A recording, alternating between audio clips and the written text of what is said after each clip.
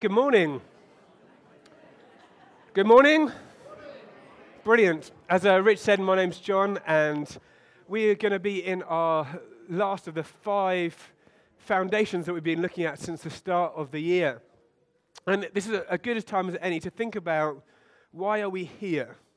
Why are we here? I'm not kind of talking the bigger philosophical question, but why are we here? Why are we part of church? Why do we come on a Sunday morning? You may be here potentially for the first time, and you think, why on earth did I agree to come? Why am I here?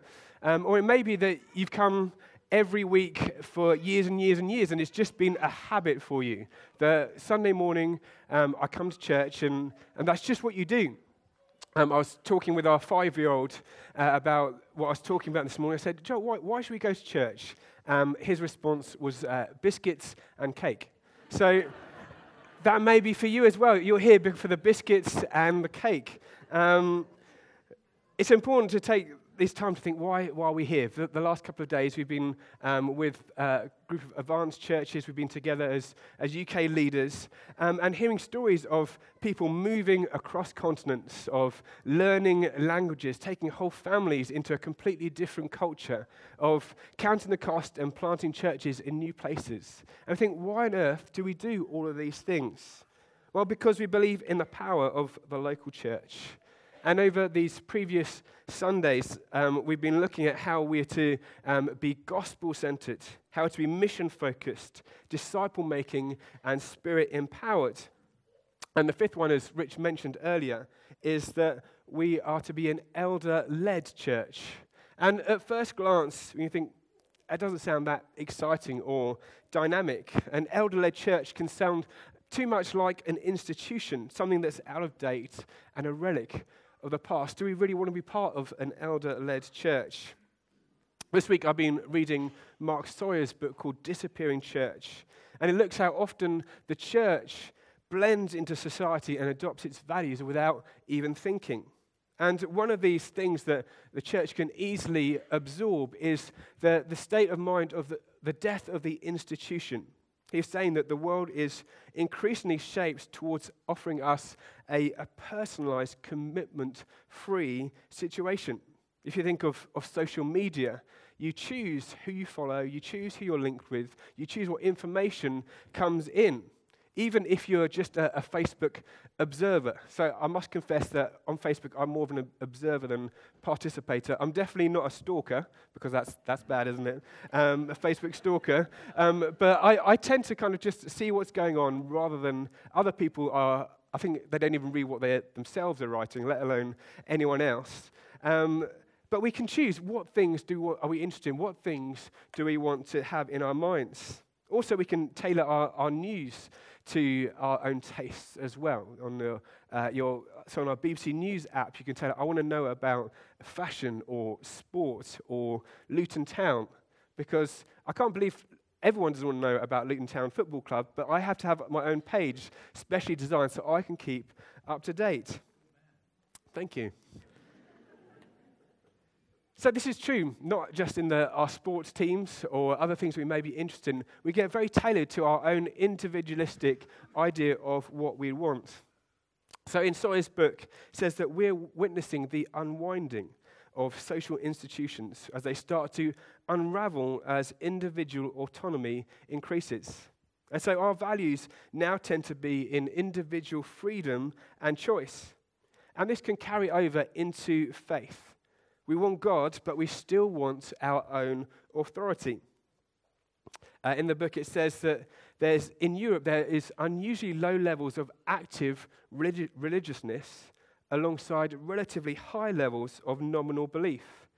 Or to put it another way, Europe believes, but it does not belong. And I think that's true. When we often talk to people, they have some belief in God.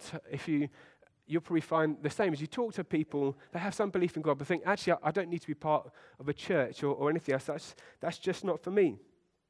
And there can be often legitimate reasons why we can't be here every Sunday, but we live in a culture where we don't think, actually, we don't really need to be gathering at all. It's all about our own personal choice. So what I want us to do is to rediscover afresh, to look at why do we want to be part of a church and why do we want to be part of an elder-led church. Well, if you'd like to grab a Bible, the ones in the seat pockets, we're on page 702. We're going to read a couple of verses from 1 Timothy chapter 3. Here, 1 Timothy chapter 3, page 702. Here, Paul is speaking to Timothy, based in Ephesus. And the book of Timothy really is a practical how-to for building church. So 1 Timothy chapter 3, I'm going to read from verse 14. So Paul is saying, I hope to come to you soon, but I am writing these things to you so that, if I delay, you may know how one ought to behave in the household of God, which is the church of the living God, a pillar and buttress of the truth. Great indeed, we confess, is the mystery of godliness. He was manifested in the flesh, vindicated by the Spirit, seen by angels, proclaimed among the nations, believed on in the world, taken up in glory. Let's pray together. Lord, we thank you that we can gather here together, whatever our reasons are for being here this morning. We thank you that we can encounter you in this place. We can encounter you and your goodness. I pray that as we look together at your truth and your words, that lives will be changed and that we would be seeing more of who you are. We pray in Jesus' name. Amen. Amen. So why should we bother with church? Why should we bother at all? Well, in these verses, verse 15, you are to behave in the household of God, which is the church of the living God. The church of the living God. I want us just to pause there for a moment and let the impact of that statement hit us, because this statement is huge. It is God's church. It's his design. It's his purpose, and it's his delight. Because the church at its heart is not a man-made institution. It hasn't been cooked up by people thousands of years ago as this seems like a good idea. This is God's idea. The one who is eternal, the one who is all-powerful, the one who knows all things, the one who loves, who redeems, who saves, who protects, who heals, he forgives, and is completely perfect in every way. It's his idea. He knows what he is doing. And so we're to see that this thing that we're a part of, the church, is the church of the living God. It isn't a relic, but it has the power to bring transformation of broken lives, to demonstrate compassion, and point to the only one worth living for. And so let me ask you this morning, is this your view of church? Is this your view of, as we gather together, as we live out our lives, is this your view? Or are we swayed by the view of the culture where the individual is king, where we value connecting with others but on our own terms? Because we live in a world which prizes individual choice.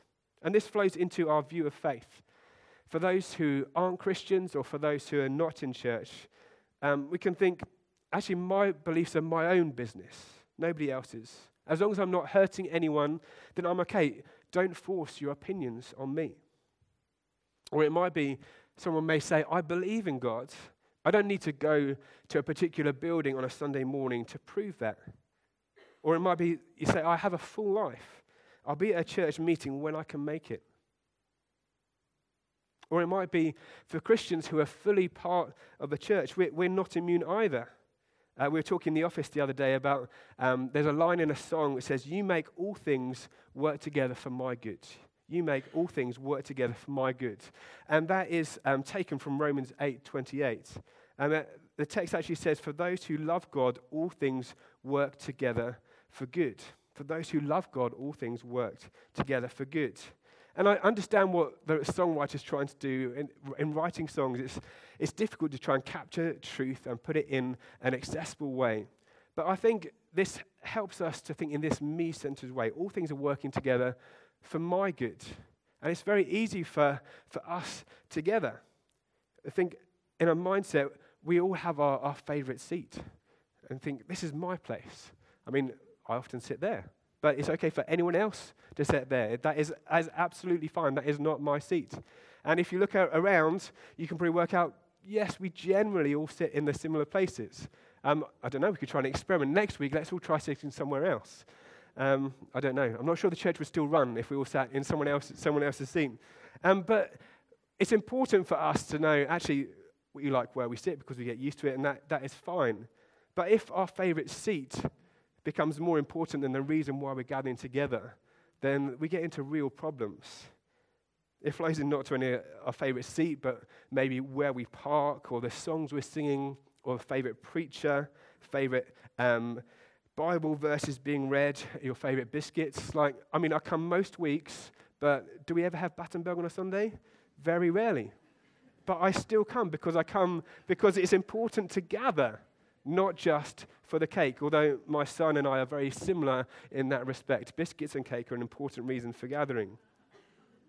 So it's not wrong for us to have preferences, but when these preferences come above the reason why we're gathering, then alarm bells need to start ringing.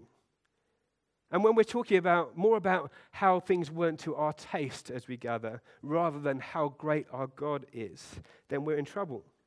Because we're to be growing up into maturity together and have that bigger picture. I'm often amazed how our 3 kids can find something to fight about. Whether it's where you sit in the car, or whether it's that long-lost toy that hasn't been played with for about 10 months suddenly becomes the favorite for all 3. Or I'm sure you can put them in an empty room for 10 seconds and they can still find something to argue about. And there are times you just want to say, can you see the bigger picture of what is going on? This thing that you're arguing about is not important, and you're going to have forgotten about it in an hour's time. It's the same for us. We need to have this big picture. This is the church of the living God, and it is his. Romans 11, verse 36, for from him and through him and to him are all things. To him be glory forever. And so when we are challenged by something that isn't quite to our taste, we need to think, okay, what is the bigger picture here? Let's take a step back. It's not about us. Because the church is the context for God's great purpose. That God chose the church to fulfill his mission. And as we gather, it is such an important way in which this is worked out. And each of the 4 foundational values that we've been looking at in previous weeks, each of them can only be truly worked out within the context of a local church. And we need to prize that, prize being together. We're emphasizing here the gathering on a Sunday, which is important, but also connecting with each other throughout the week as well. Even with the messiness and imperfections of church, it is worth investing, because it's true, there's no such thing as a perfect church. It's often been said, if you find a perfect church, don't join it, because you'll only spoil it. But it's true, because the church is full of people, imperfect people, but we serve a wonderful, powerful God. So here we are looking at an elder-led church. How do we stay gospel-centered? How do we keep mission-focused? How do we be disciple-making and ensure that we are in spirit empowered? Well, it's through elder-led churches, because a household doesn't just run itself. We know in our own homes there is order to one degree or another. We need to make sure that our homes are worked on. And for guys here, there's more than just taking the bins out to help a household run properly, although that is a very important job, and somehow it defaults the guy's job is take the bins out, and then everything else magically happens around the house. There does need to be order. And for us, not just to be a group of individuals with our own preferences, with no sense of common purpose, we believe we need to have elders in place. So at this site here, I'm an elder. We have Rich, who's also an elder. Paul, who's working this Sunday, is an elder as well. And we have Dan alongside us, who's on that eldership track. At 502, which is our other site, I'm going to be going and speaking there in a moment. We have Matthew, who leads the team of elders. We have Gordon, and we have Aaron. Also, we have at 502, Nathaniel and Ian on that eldership track as well. So why do we have elders? The model of church leadership that we see in the New Testament, and what we try to do as church as much as we can, is to apply what we see in Scripture apply it to the world today and church today. So we see in the New Testament the pattern of apostles, those who go around planting and strengthening churches, appointing elders in every church under the guidance of the Holy Spirit. In another one of Paul's letters, he says in Titus chapter 1, "This is why I left you in Crete, so that you might put what remained into order and appoint elders in every town as I directed you." So each church is to be directed by elders. And these elders are responsible for, we use 3 Gs at Gateway: guarding, guiding, and governing. That's what we're responsible for. For guarding, protecting the church, making sure what is taught is correct, guarding us from going off course in what we think and what we believe. There's guiding, like the church has a shepherd for his sheep. The church having a, let me say that again. I've written the church like a shepherd his sheep. Does that make sense? You understand what I'm saying? Just like a shepherd, here we go. Just like a shepherd looks after his sheep, protects them. Okay, you're very helpful there, Rich. You appreciate, this is why we have an elder team, so that we can encourage each other, help one another in our time of need. Just as a shepherd will look after his sheep, make sure that they're going in the right direction, well cared for. That is what we as elders are to be doing, making sure that we are going in the right direction into good pasture. And governing, making sure things are done well and remaining healthy. So elders are meant to be in the plural, a team of elders, not just about one person and one person's ministry. Elders are appointed in response to the anointing of God rather than an act of human promotion. Often we can get caught up in, particularly in today's world, in terms of status and who's better than the other people and who's in a place of primacy. Here together, we are all of equal value before God. We are all equal. Everyone has fallen short and call on the name of the Lord so that we can be saved. We're all together, one people, but we have different roles. And we believe that the role of elder is important to make sure that we stay healthy as a church. The elder team is meant to set the pace in keeping the local church adventurous, pure, and compassionate. And so I encourage you to pray for us. This is not a small task, and it's not one that we take lightly. It's a real privilege to be able to serve alongside these other guys. I want to honor them before you. They are men of great heart, of great faith, and it is a real privilege to do what we do, but it is a real challenge too. And so we want each of these other 4 values to be worked out in the context of a strong church following where God leads. We believe elder-led churches provide the context for fruitful growth, not that we're seeking to do everything. Often you see that as well, don't you, that you have 1 or 2 people running around trying to do everything while everyone else watches in and sees them slowly get exhausted and burned out. That's not what we're to doing. We are here to help make sure we are functioning together and each one can play their part. We're to be here together. So what we're going to do in our time remaining is just to go through each one of those foundations that we've looked at and see how this is to be worked out in the context of an elder-led church. So, foundation 1. Okay, for bonus points, you can remember what the first foundation is that we looked at. Gospel-centered. Phil, you get a sticky star or bonus point or Battenberg later on.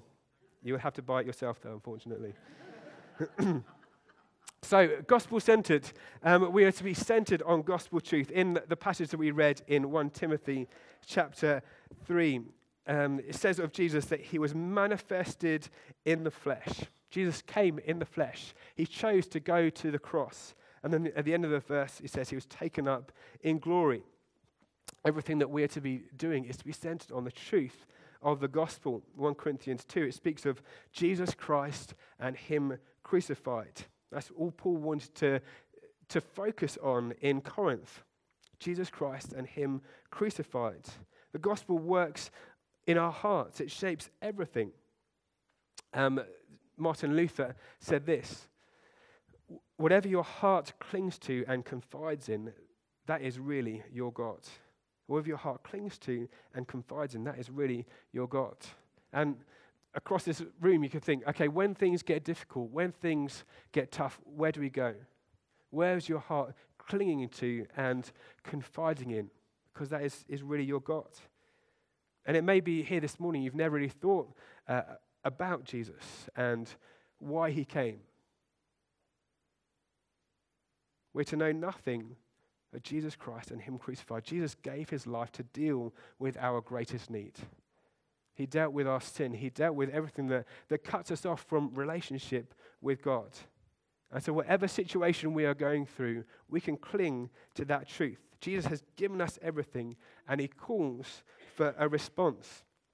All of our life is to be shaped by being gospel-centered. So if we've been offended by someone, we can allow that offense to fill our minds, or we can remind ourselves of the truth that Jesus has forgiven our greatest offense.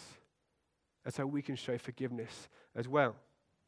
Or it may be that we can think of someone else, they don't deserve kindness. But we're to know of ourselves that when we are still sinners, Christ died for us. Or it might be you're in a situation thinking, I don't really know if God cares for me. We can look to the gospel truth in Romans 8:32. He who did not spare his own son, but gave him up for us all, how will he not also with him graciously give us all things? We can look to this gospel truth to shape our minds. And it's important for us to do that together, because we can often forget these truths in the midst of crisis, in the midst of frustration, in the midst of being so angry. It's hard to step back and remember truth. And so we can gently encourage one another. And we do that in a context of community, a grace-filled community, working together to see people know Jesus and have their lives centered on the gospel. Second one is mission-focused. And in Sawyer's book that I mentioned earlier, he's saying that often institutions have been replaced with networks which are fluid and not solid. Networks can do things very well, but there are also many limitations. Malcolm Gladwell is quoted in the book. He says, car companies sensibly use a network to organize their hundreds of suppliers, but not to design their cars. No one believes that the articulation of a coherent design philosophy is best handled by a sprawling, leaderless organizational system. Because networks don't have a centralized leadership structure and clear lines of authority. They have real difficulty reaching consensus and setting goals. They can't think strategically. They're chronically prone to conflict and error. So it's saying there that networks don't provide that context for clear goals, for clear purpose, for pushing forwards together. And we're not to say there aren't any problems with institutions, but there aren't. But really it's institutionalization is the problem, not the institution. When structures become the end in themselves, that is when things go wrong. When we get into a situation where we just form-filling or box-ticking. I know we've probably all been through that situation. You think, why on earth am I doing this? You're just serving a system rather than actually doing anything helpful. Healthy institutions nourish life and bring flourishing. And that's what we're to be as a church, not get stuck in institutionalization. So what is the goal and mission of a church? Well, again, in our passage, we see that clearly. In verse 18, it says in the second half that Jesus proclaimed among the nations and believed on in the world. That is what we're here to do, to see that Jesus proclaimed among the nations and believed on in the world. We're on this mission together. When we looked at this point a few weeks ago, we had this quote from Terry Virgo. It says, if the church is perceived as simply a gathering of people who attend religious services, little leadership is required.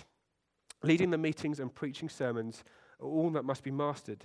If, however, the church is seen in a different light, namely as the focal point of God's purposes for world evangelization and the key center for discipleship, training, envisioning and releasing ministry, then leadership takes on a totally new meaning.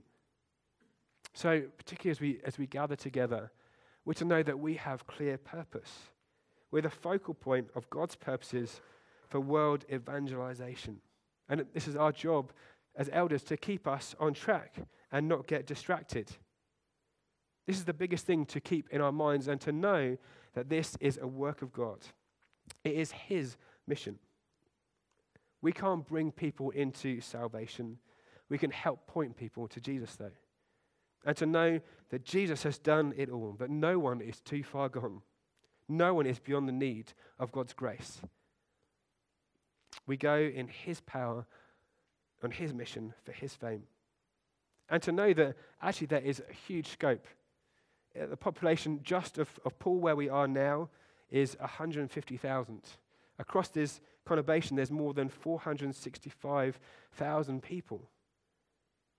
Luke 10 verse 2 says, the harvest is plentiful, the workers are few. We're to know there is great and wide scope for us to work together to see people come to know Jesus. And it's only together that we can do this, not as a series of random, scattered individuals. The third one that we looked at is disciple making. And in our passage, it talks of, Paul says, I hope I'll come to you soon, but I'm writing these things so that if I delay, you may know how one ought to behave in the household of God. You may know how one ought to behave, because we're about making disciples. We're clear, Jesus was clear in the Great Commission.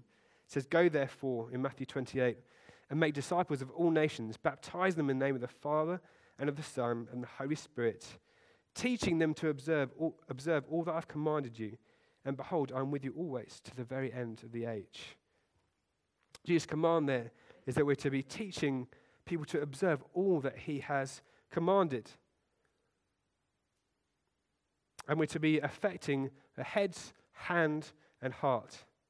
So in making disciples, affecting our heads, making sure that our knowledge is in line with Scripture, knowing the picture of the story of Scripture, knowing how to read different parts of the Bible. Jesus says that the truth sets us free. And so we need to know how to handle challenges when they come up. Thinking, does God really love me? Thinking that the whole world is falling apart.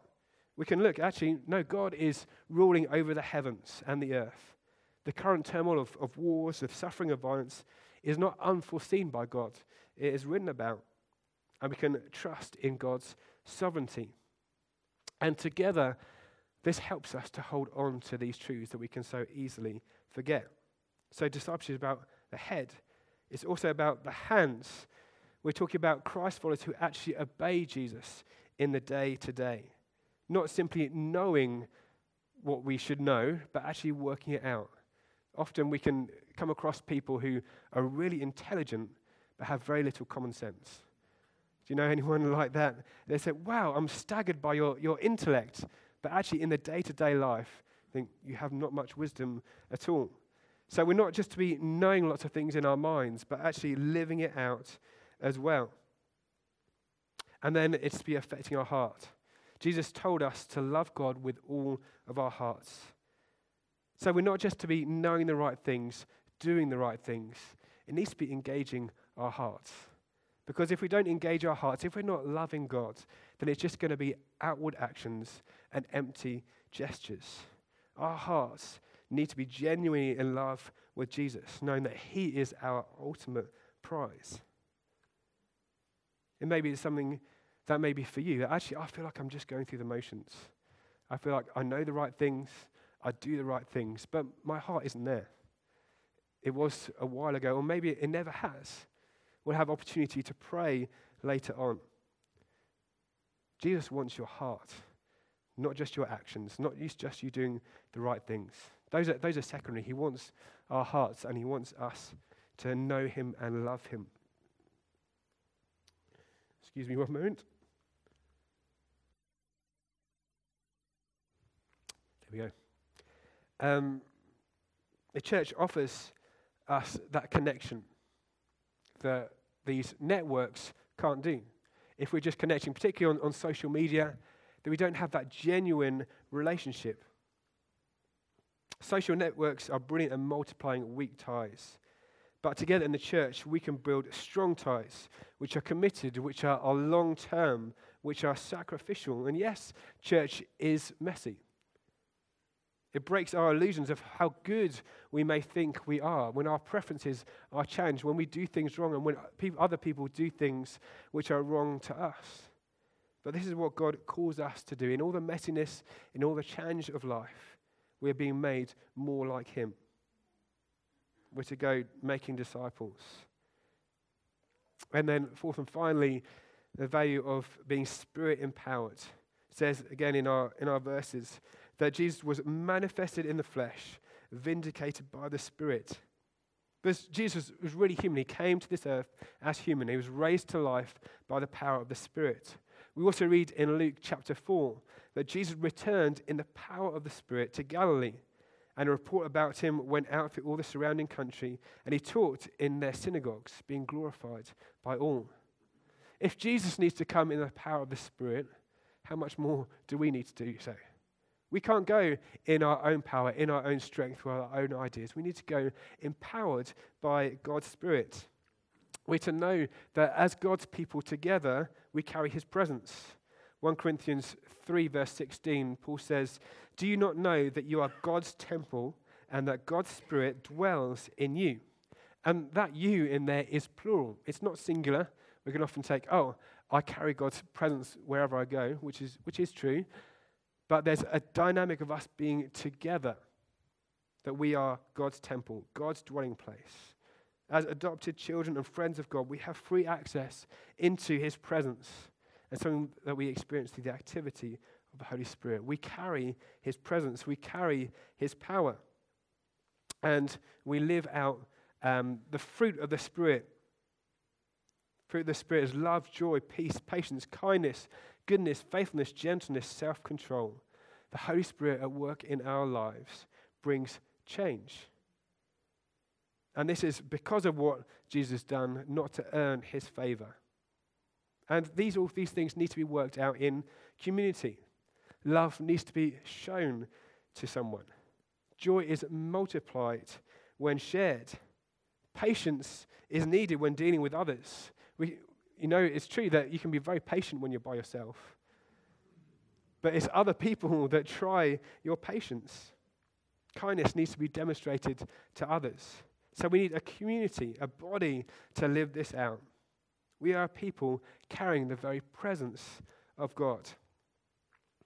So as we come to a close, we are caught up in God's story, on God's mission, and God's plan. And He is the source of our hope.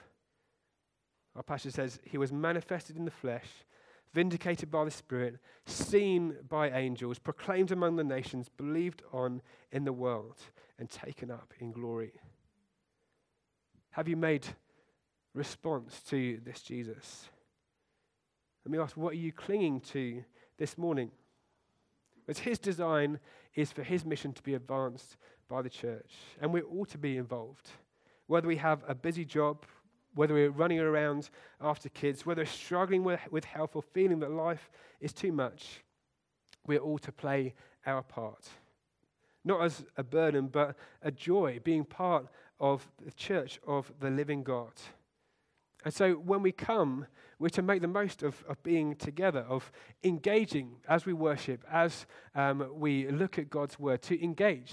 Because it is very easy for us to go in autopilot and just go through the motions. We're to be engaged on Sundays in our life groups, prioritize being there and gathering together, making the most of serving in different areas of church life, playing our part, and making the most of being in community, because it is a choice to step in, a choice to open up to each other and to show compassion to each other. So how do we stay gospel-centered, keep mission-focused, be disciple-making, and ensure that we are Spirit-empowered? We do that through elder-led churches, knowing that it is a privilege to be part of God's plan and part of His church. Why don't we stand and pray together?